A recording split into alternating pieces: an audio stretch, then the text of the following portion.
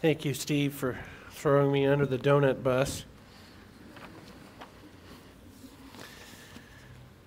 Good morning. We are going to wrap up our series on Galatians, and part of the reason for that is because this summer I slated to do a series on heaven, which will be starting soon, and this has been a great study.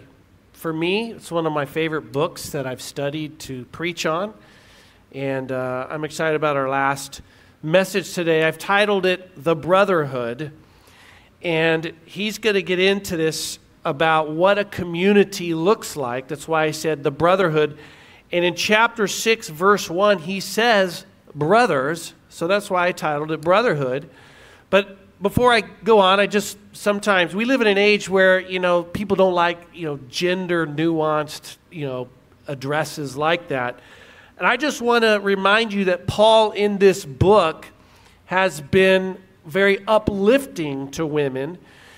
And so when he's saying brotherhood, it's a community. It's like saying mankind. It's everyone encompassed within that. But I go back to chapter 4, verses 5 to 7, where he said that we might receive adoption as sons, and because you are sons, God has sent the Spirit of His Son into our hearts, crying, Abba, Father. So you are no longer a slave, but a son, and if a son, then an heir through God.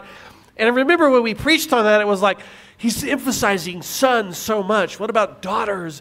And I said, well, Paul's doing something specific there, because in his day and age, women could not be heirs. And to look at the women there in the church and say, you are sons, and if you're a son, you're an heir, he was lifting them up. So I'm just taking you back and showing you that in the book, he holds men and women like this.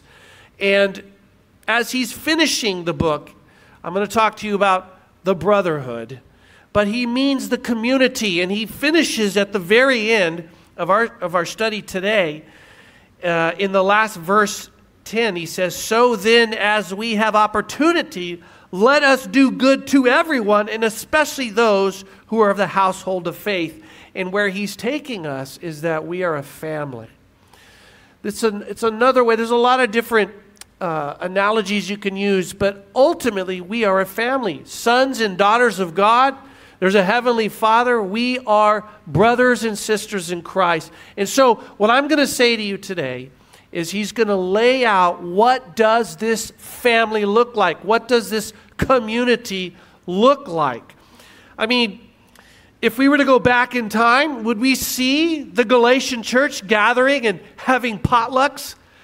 Do you have to bring a dish? Like they've got their version of Steve getting up there and saying 5 different languages, hello, and then, giving announcements about bring a dish if you wish. Did they do that? Did they gather like that and have the potlucks like that? What would we see? Sometimes when our small groups get together, they plan where all of the adults are here and all of the kids are over here. Sometimes I've seen where they've got 2 neighbors, and the small group comes together, and in this house are the adults, and this house are the kids, and they get babysitters so the adults can be together. I wonder if we went back in time, would we see that? Was that a description of what their small groups may have looked like? Here's the things. When we look at this text of Scripture, he's going to give you qualities we should see in the community. And this would count for all time and all centuries of the church. And they're not potluck descriptions. These are qualities that describe how the community interacts and relates to one another. Now, the first thing I'm going to give you actually starts in chapter 5. It's the last verse. I didn't cover it last week. But he's going to talk about one aspect that can erode the brotherhood, the eroding of the brotherhood. And he finishes up chapter 5. He says this, let us not become conceited, provoking one another, envying one another. I love this word, let us. By the way, I heard a theologian once talk about the salad people, and he was saying Christians are salad people because there's always talking about the lettuce. Let us do this, let us do that, let us do this. Here's one of them right here. Let us And what is he saying? Let us not become conceited. Now, what's your understanding of what the word conceited means? If you looked it up, it'd be excessive pride. Somebody who's perhaps narcissistic, a self-absorbed person.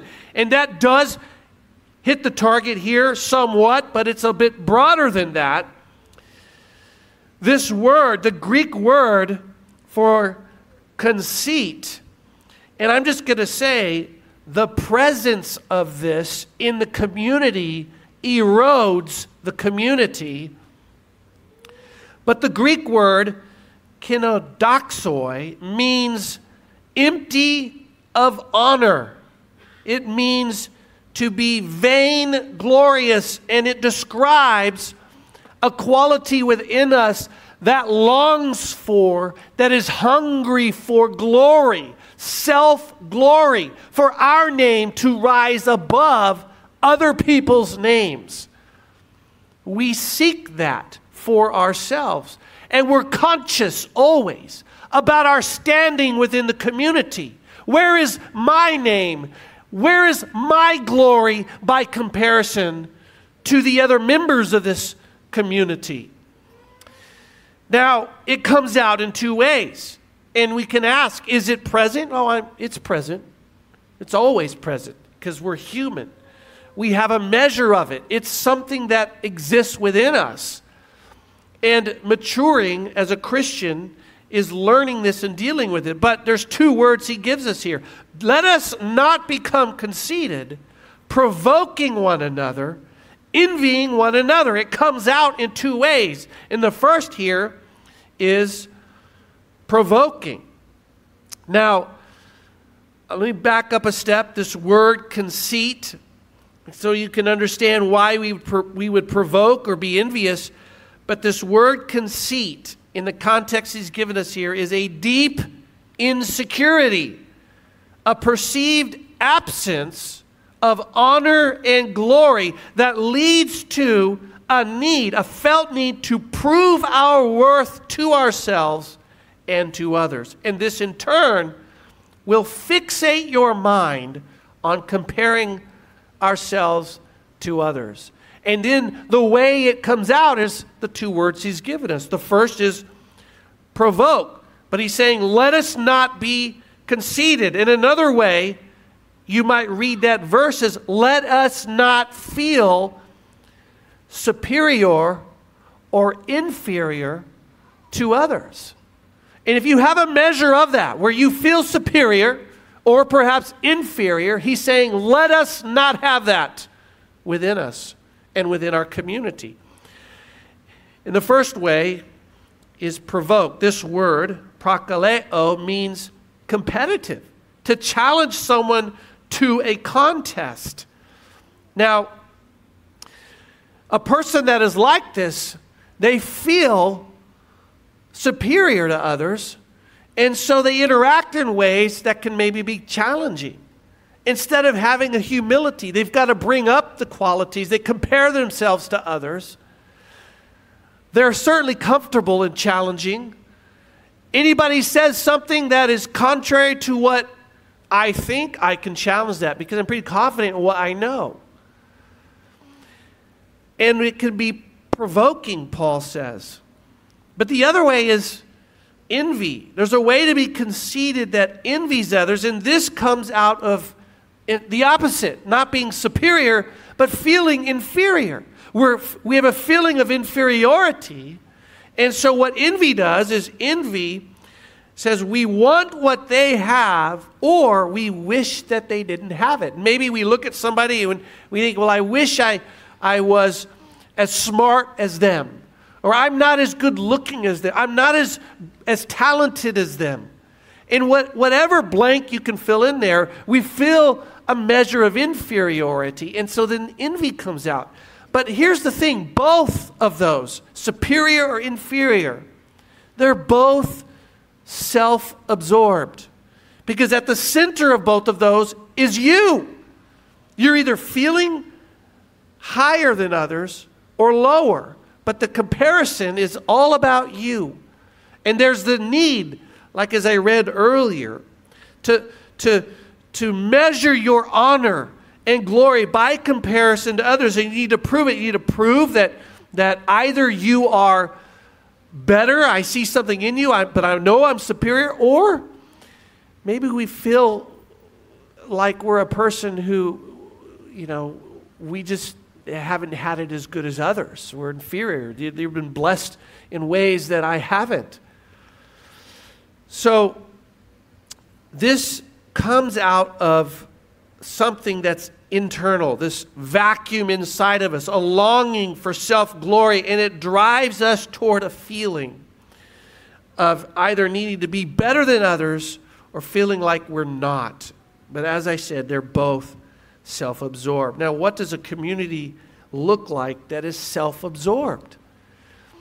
If we were to ratchet those up to their maximum within us, the very best of us feeling superior walking amongst us, and the very lowest amongst us always walking around envying the others, what does that community look like? Now, I'm a coach, and I coach teams here on the island. I could ask it in this way: what does a team look like that's self-absorbed, that takes the field and is going to compete? They've got a job to do. They're going to try to win a contest, but the individual parts of the team care more about themselves than the team.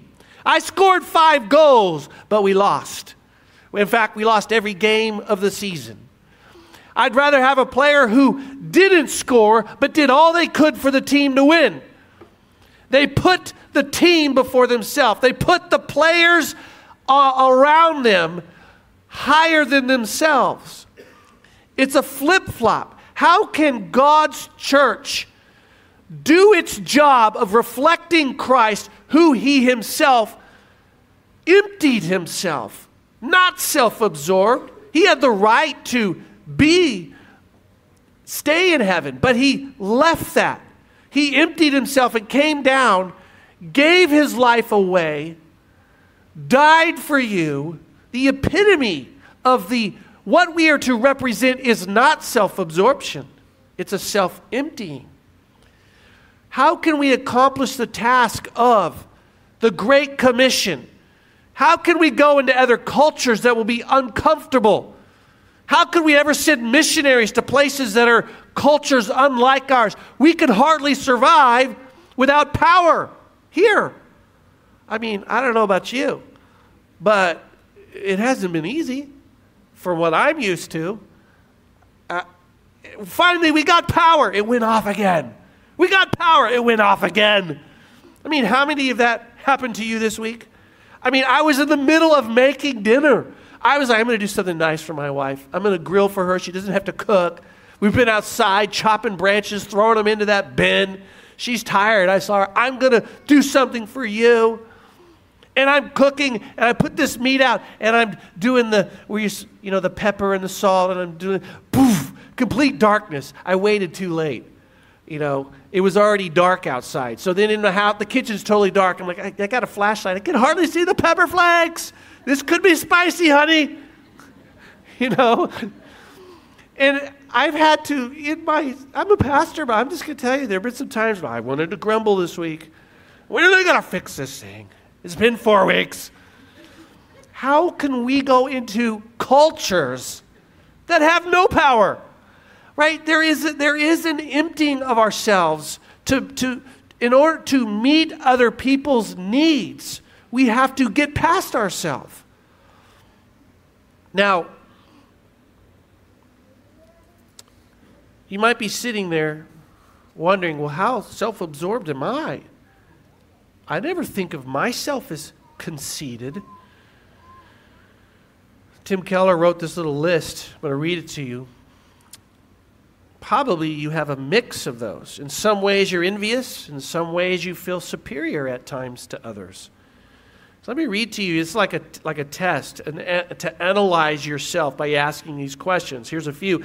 Do I have a tendency to blow up, or do I tend to clam up?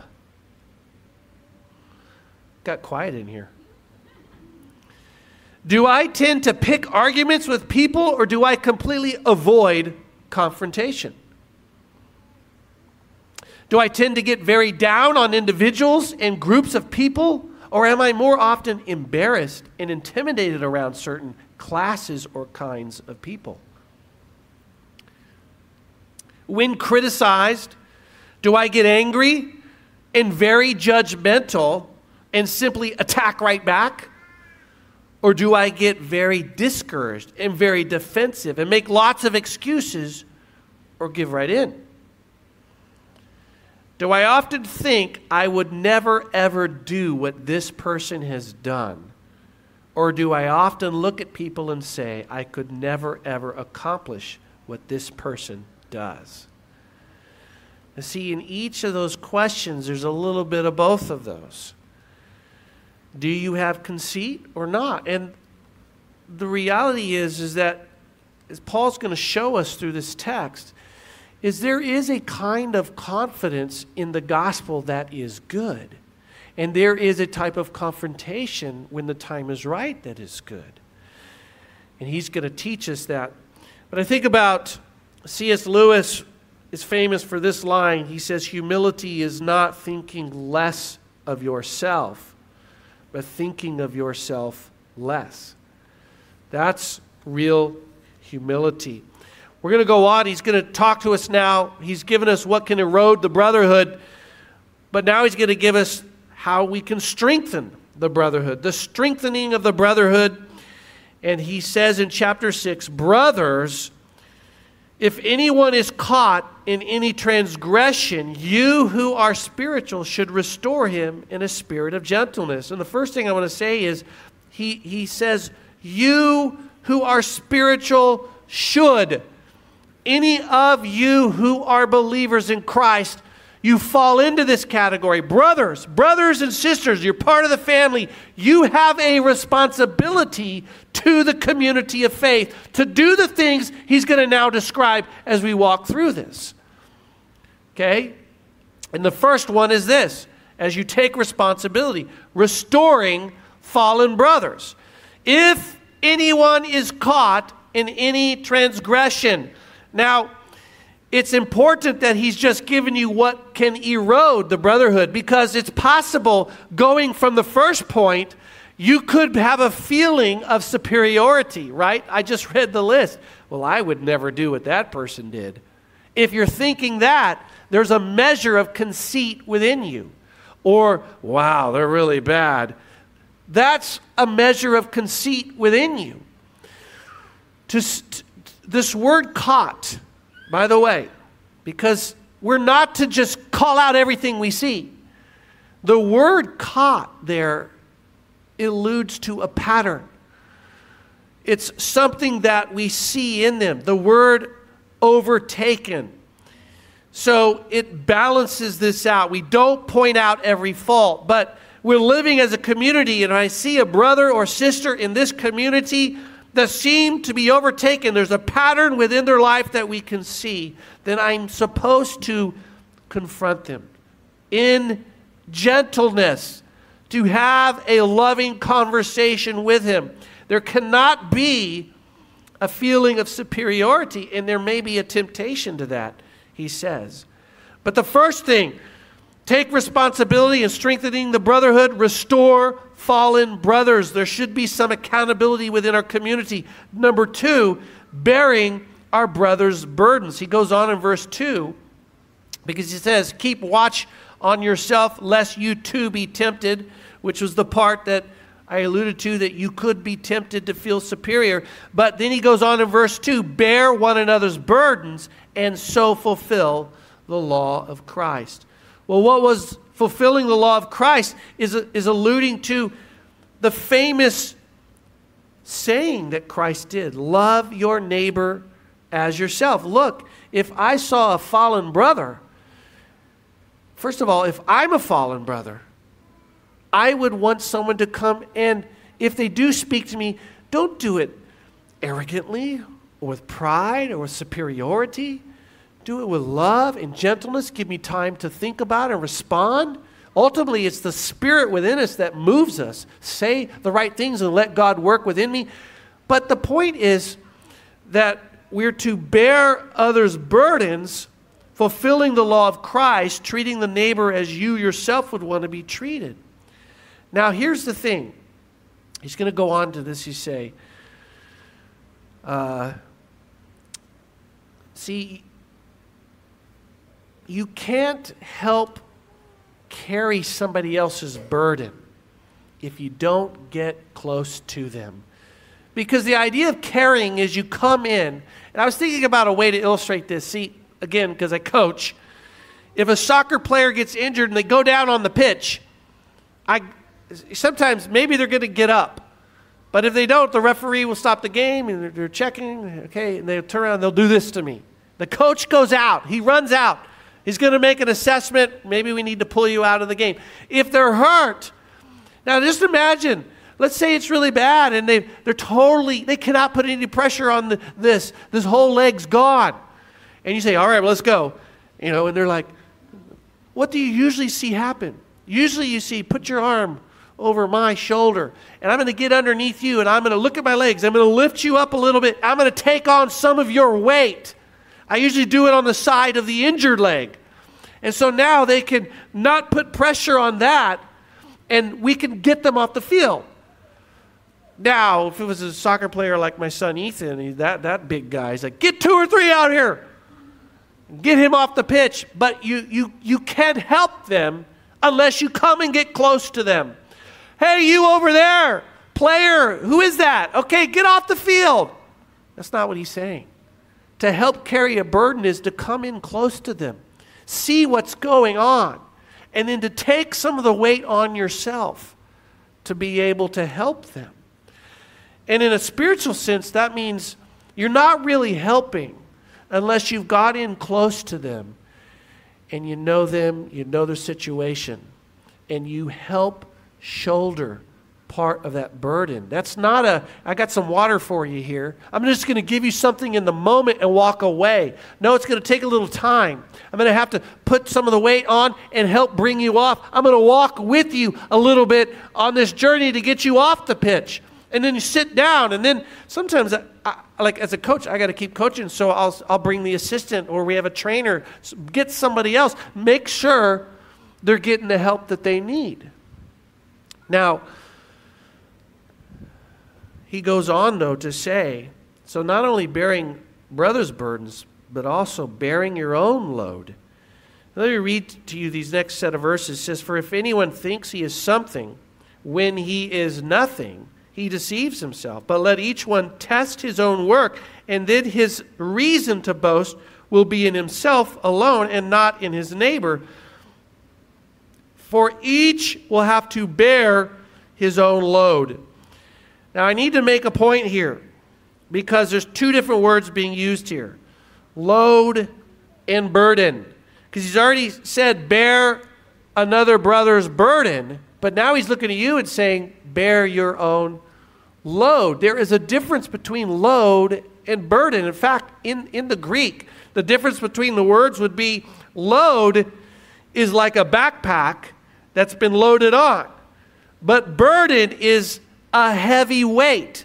So it's something that's heavier than like a backpack that they're not going to be able to carry on their own. It's interesting, those 2 words and the differentiation of weight comparison between them.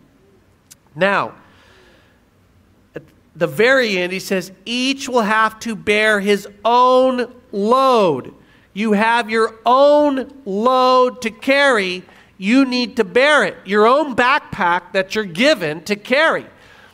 If you don't got yourself sorted out, I'm not going to be able to go onto the pitch and help my brother with his load. And there's a sense here where he's saying, you got your own backpack. The first thing here really is, you got to carry your own backpack. And this goes back to another famous line that Jesus said, which is, do not judge lest you be judged. You're trying to point out the splinter in that guy's eye when you got a 2x4 sticking out your own. There's a principle there that says the first step in helping other people is deal with yourself. Take that 2x4 out now you could probably see clear to even give help. There's a double standard there. But the point is, you have your own backpack to carry, is what he's saying. And you know what he's saying here? Just to be clear. Backpack represents the life situations that God has given you. And he's going to, underneath this instruction to bear your own load, he's going to tell you how. And the first one is with humility, because he says in verse 3, if anyone thinks he is something when he is nothing, he deceives himself. There's no humility. I think I'm something, and everyone knows you're nothing. There's a deception there it's self-delusional. And going back to the humility aspect. Maybe you're too self-absorbed. You think about yourself too much. If you're a person who's got to orient all the planets around you like you're the shining sun, that's the problem. You go into situations and you're always thinking about yourself. That type of person, it's hard to have good ministry, because if you're really self-absorbed, most of the time the reason you're doing ministry is not the right reason. But if you think you're something when you're nothing, there should be humility. And then there also, he says, with testing. Bear your own load with humility and bear your only load with testing. And we are given different loads, different backpacks. So there's a way in which you might look at people in the room and go, I wish I had their backpack. So that goes back to the envy part, the conceit. But you have your own situation in life, your own backpack that God has given you. And God, in his sovereignty, has dished it out in his own wisdom the way that he desires it to be. Whatever your life situation is. We don't choose our ethnicity. We don't choose where we were born on the planet, in what country, under what century, under what political environment exists at the time. We don't choose those things. God is sovereign in a lot of aspects of our life. And he's given us that load to carry. Now, yes, it's true. He's going to get to the sowing aspect, what you do with your life. There is an aspect of that, but there's also an aspect that is God's sovereign. And he's given you this backpack, but then he uses this word. You need to test yourself. Test yourself. Assess our opportunities, the particular duties we might have, is what he's saying. But one of the points here is that don't compare with others. God's given different loads to others, but make good use of what God has given you, because you're going to go right into some stewardship right now. That's the first part of this. How do we strengthen the brotherhood? How do we make ourselves a better community? When we look at the community, what should we see? Remember, not just potlucks, or do we divide our kids separately? No. What we should see when we look at the community of God is a restoration of fallen brothers with gentleness. Well, that's like the opposite of the world. The opposite of the world is to cancel you, to eviscerate you. We'll go all the way back in time to your high school time period and find something that's bad and drag you through the dirt for our own purposes. No. What we see in the community of God is grace and a restoring with gentleness. That's the kind of community I want to live in. Who wants to live in a community where you're afraid of what the community will do to you because of walking wrong? We're all going to walk wrong. Restoring fallen brothers is something we should see. Bearing brothers' burdens is something that we should see. Fulfilling the law of Christ. And we also see a community who can carry their own backpacks, that assesses their life, takes what they are given, and thinks about the opportunities that are unique to them to use for the ministry of God. Now, That's strengthening, but there's a way in which he's going to go back to the very foundation, because the next point is building the brotherhood. How do we build this? When we start at the very beginning, and I'm going to pick up here at verse 6. One who is taught the word must share all good things with the one who teaches. And what Paul is doing here, he's going backwards to the beginning of when he had these Galatian Christians and invested in them. Because earlier in the book, remember, he said, I am astonished that you are so quickly falling away from the gospel that was taught to you by these false teachers. And now he's kind of going back here to the beginning. Let me show you a couple things that he says here. And the first is, and I kind of looked at it this way, the blueprints of an architect. Because you're looking at Paul, right? If you're building something, you start with, well, let's draw it up and see what it looks like here. We got in our mind what we're going to build. We're going to put the design here. And we are talking about building. Even Paul talks about this. The church is building. Christ was the cornerstone. Then the apostles were the foundation, the New Testament says, which, by the way, means there was only one set of apostles. There aren't new apostles in the world today. Because, I don't know about you, but every building we go around and look at only has one foundation. You don't keep putting multiple foundations over time. There's one foundation. There's a cornerstone. It was Jesus Christ. There's a foundation, which was the apostles. And then he says, you are like living stones being built on top one of another. It's a building. Spiritually speaking, it's people. A community that he's building. But look what he says here. Verse 6. One who is taught the word. Now let me just stop right there. Here's the blueprint. Number one.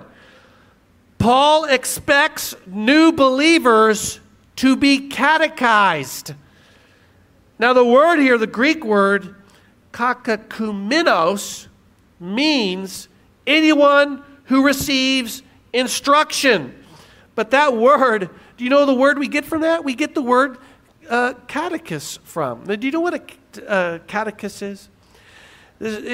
Recently, Tim Keller's church in New York, they just came out with this new, the Gospel City Catechist for Kids. And it was a big deal for a while. But essentially, as you learn by asking questions that have answers to them. Now, when I was my oldest sons were about fifth grade, 4th, 5th, 6th grade, in that age range. I did this with them. I had this book, and it was like question number 1. And I can't remember them in order, but some of the questions were like, who made you? Why? Who is God? Why did God make you? And all the questions are like that, and the answers were simple like that, but I would go through it with them over and over again. And it's a way of learning theology by asking questions that have these answers that they give back to you, and you're building on top of them. And we went all the way up to like 50 questions. And we would only do 1 or 2 a week. Every time we did a new question, we would look at all the Bible verses that answer it. So the answers come from God's Word. But then as we go through them, we don't always look all them back up, because when you get to like 50 questions, it's a lot of looking up. But you build that way. That is a catechist. And he's saying this is what Paul desired. Not that you ask questions in that format, but the underlying thing there is a body of content, a body of theological content. He expected new believers to be given that. When you became Christians, I gave you a body of theological content because you have to have that spiritual foundation. What is the gospel? Why do you need salvation? Why did Jesus have to come? And answer questions. You need to know the answers to these questions, because when you go out into the world, you're going to be told a lot of different things. And you need the truth so that the truth can always guide you. And Paul, if we're building something, he expects that we take new believers and invest in them in a way that we're giving them this body of doctrine. Anyone who receives instruction. These Galatians received instructions. They were catechized. And that's something to think about, right? Churches should be doing this. How? Well, the most common one is what's going on right now.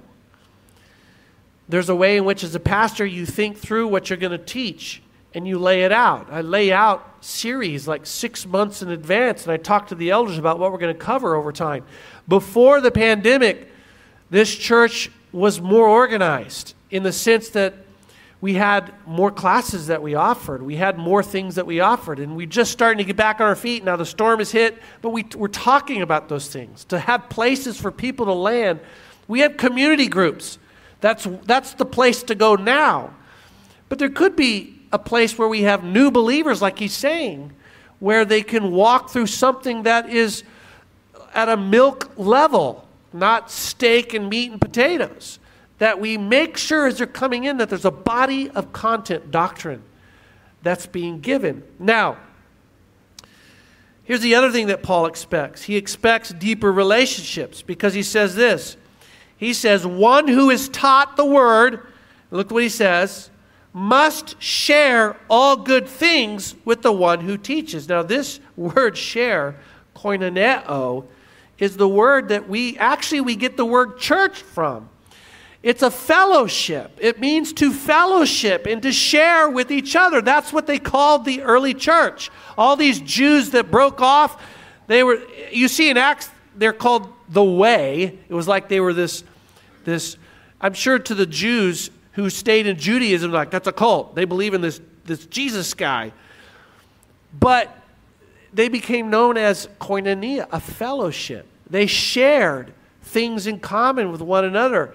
And what he's saying here is that the one who is taught, they come in, we give them a body of content. That means there's a teacher that's doing that.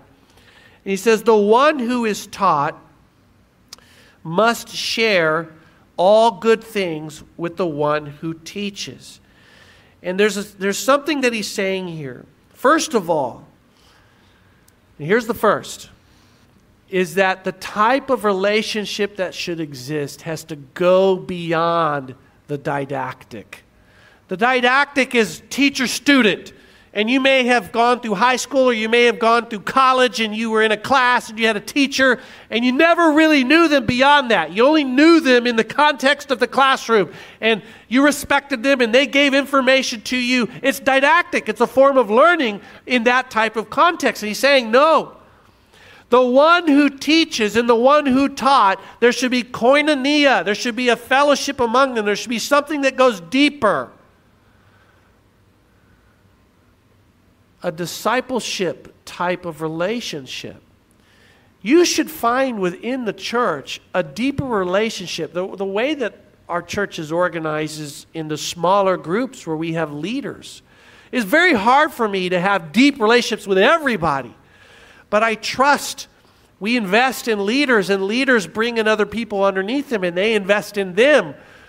But there should be a fellowshipping type of relationship with leadership. And then he says this, and basically he's saying this, don't be consumers. Don't come into a church and get taught and consume and get and leave and don't invest any of yourself into it. And when he uses this phrase, he says, one who is taught, the word must share all good things. I looked this up numerous places, and the consensus is that this has to do with material possessions. That the students gave back to the teachers in a way that helped them materially, so that they focused on the ability to just be teachers. And there's a way when he's saying that within the church that is needed. Now, that can be pastors, but it could also be beyond that, the way that this is written. And, at our church we have right now one full-time elder. But to support me, we have other staff. You saw Jessica get up here. Jessica is supported by this church. She supports me because she focuses on an area of the church so that I did kids in ministry a long time, but I focus my efforts on teaching in other ways now. But this is what he's primarily saying is don't be a consumer. If you go to a church and you don't help support that way, that's the opposite of what Paul is talking about. Well, I support here and I support over there and I support over here. If you're sitting in a church, he's saying, where teaching is happening and you're receiving the teaching, then you cannot be just a consumer. You need to give back to that church. Now, this is how we build the brotherhood. Here's the blueprint he's giving you. He expects new believers to be catechized. He expects deeper relationships between teacher and students. But then he's going to give us some principles for building as well here in verses 7 to 8. Let me read that real quick. He says, "Do not be deceived. God is not mocked. For whatever one sows, that will he also reap. For the one who sows to his own flesh will from the flesh reap corruption. But the one who sows to the Spirit will from the Spirit reap eternal life." And what I drew out of this was two things. This is just principles now. First, we had Paul's blueprints. These are things he wants to see, but these are principles of building. There's an aspect to architecture that doesn't matter the unique design of the designer. There's some mathematical principles that the building is going to need this if it's going to be this size. These are principles that he's given you. And the first is this: without sowing, there is no harvest. You will never harvest something you don't sow. Because he says here, as he starts out, do not be deceived. God is not mocked. For whatever one sows, that will he also reap. And he goes to the world of agriculture. I mean, the farmers know this. Whatever's sown is reaped. If I put this type of seed in, if I put in tomato seeds, I'm not going to get corn. It's a principle. But the first thing I want you to see is if you don't sow, there is no reaping. And so hold that thought for a second. But that's the first thing he's showing you here. Without sowing, there's no harvest. But the other thing is there's an unstoppable force of nature. In other words, God builds it into. The reason the farmers know this is because God made it this way. If you put the seed in there, the propensity for growth and life and fruit and harvest is inside the seed. You put it in there, you put the dirt over it, you water it, you do that type of work, it will grow. So there's an element of the thing. Is it a tomato? Is it corn? What is it? But there's also the element of time. And that is not always the same, is it? Some types of things that you sow take longer to bring forth the harvest. But the point is, it will happen. That's why I use the word unstoppable. Whatever is sown, there will be a harvest. It's unstoppable. It will come in its time. Because this is what he's going to give you in the next verses. Is what he says. Well, not to skip, I like to try to cover everything that he's saying. But the reason he says is do not be deceived, God is not mocked, is it's almost like he's saying, we all know this in agriculture. This happens. God, don't mock God. Because what he's going to say is this: if you sow in the flesh, you will reap the flesh. If you sow in the Spirit, you will reap the Spirit. If the principle's true in farming and agriculture, it's true in the spiritual realm, is what Paul is saying. Don't mock God. It's one thing to say to the farmer, if you put a tomato seed in there, you're going to get a corn. And the farmer will be like, are you mocking me? And it's flip-flop over here to the spiritual side. You know what, God?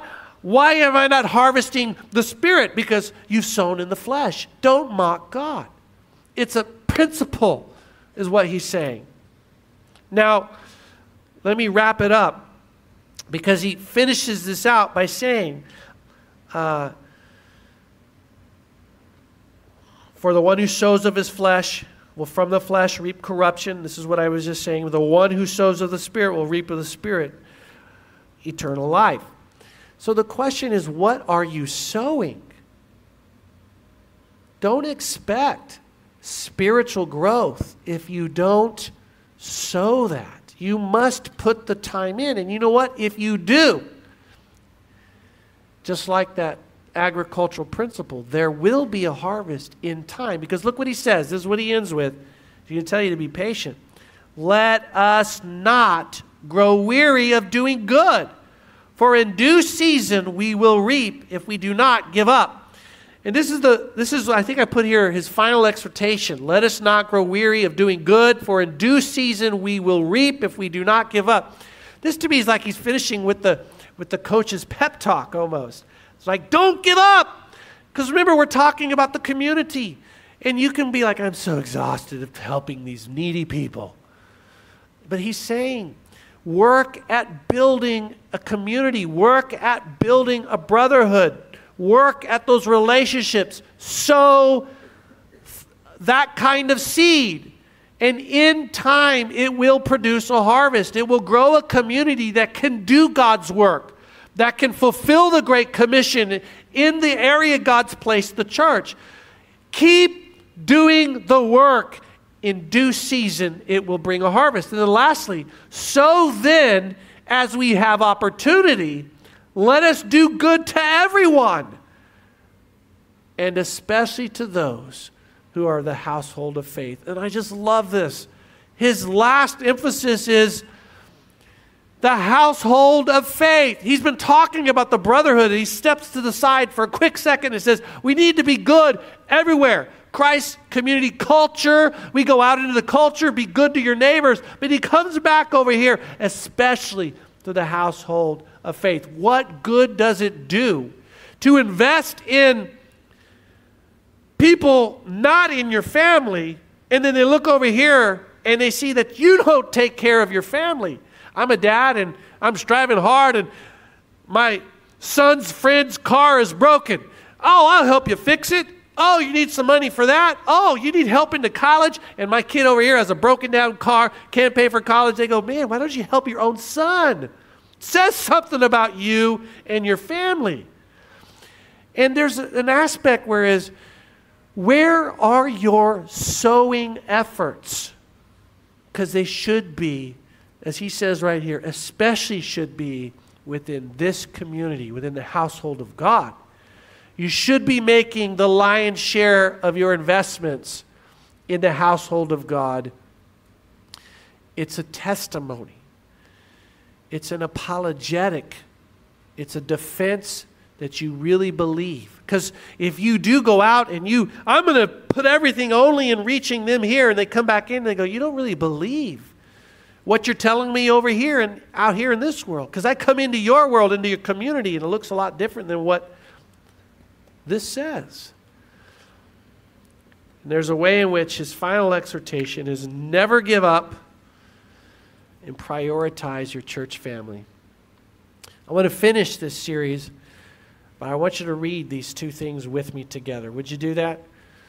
And let us not grow. Okay, so everyone together. Okay, all right. Okay, are you ready? And let us not grow weary of doing good, for in due season we will reap if we do not give up.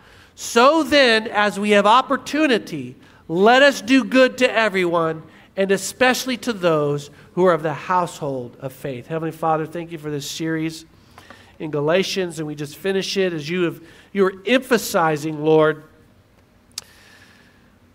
your household, the community of Christians, the brothers and sisters in Christ.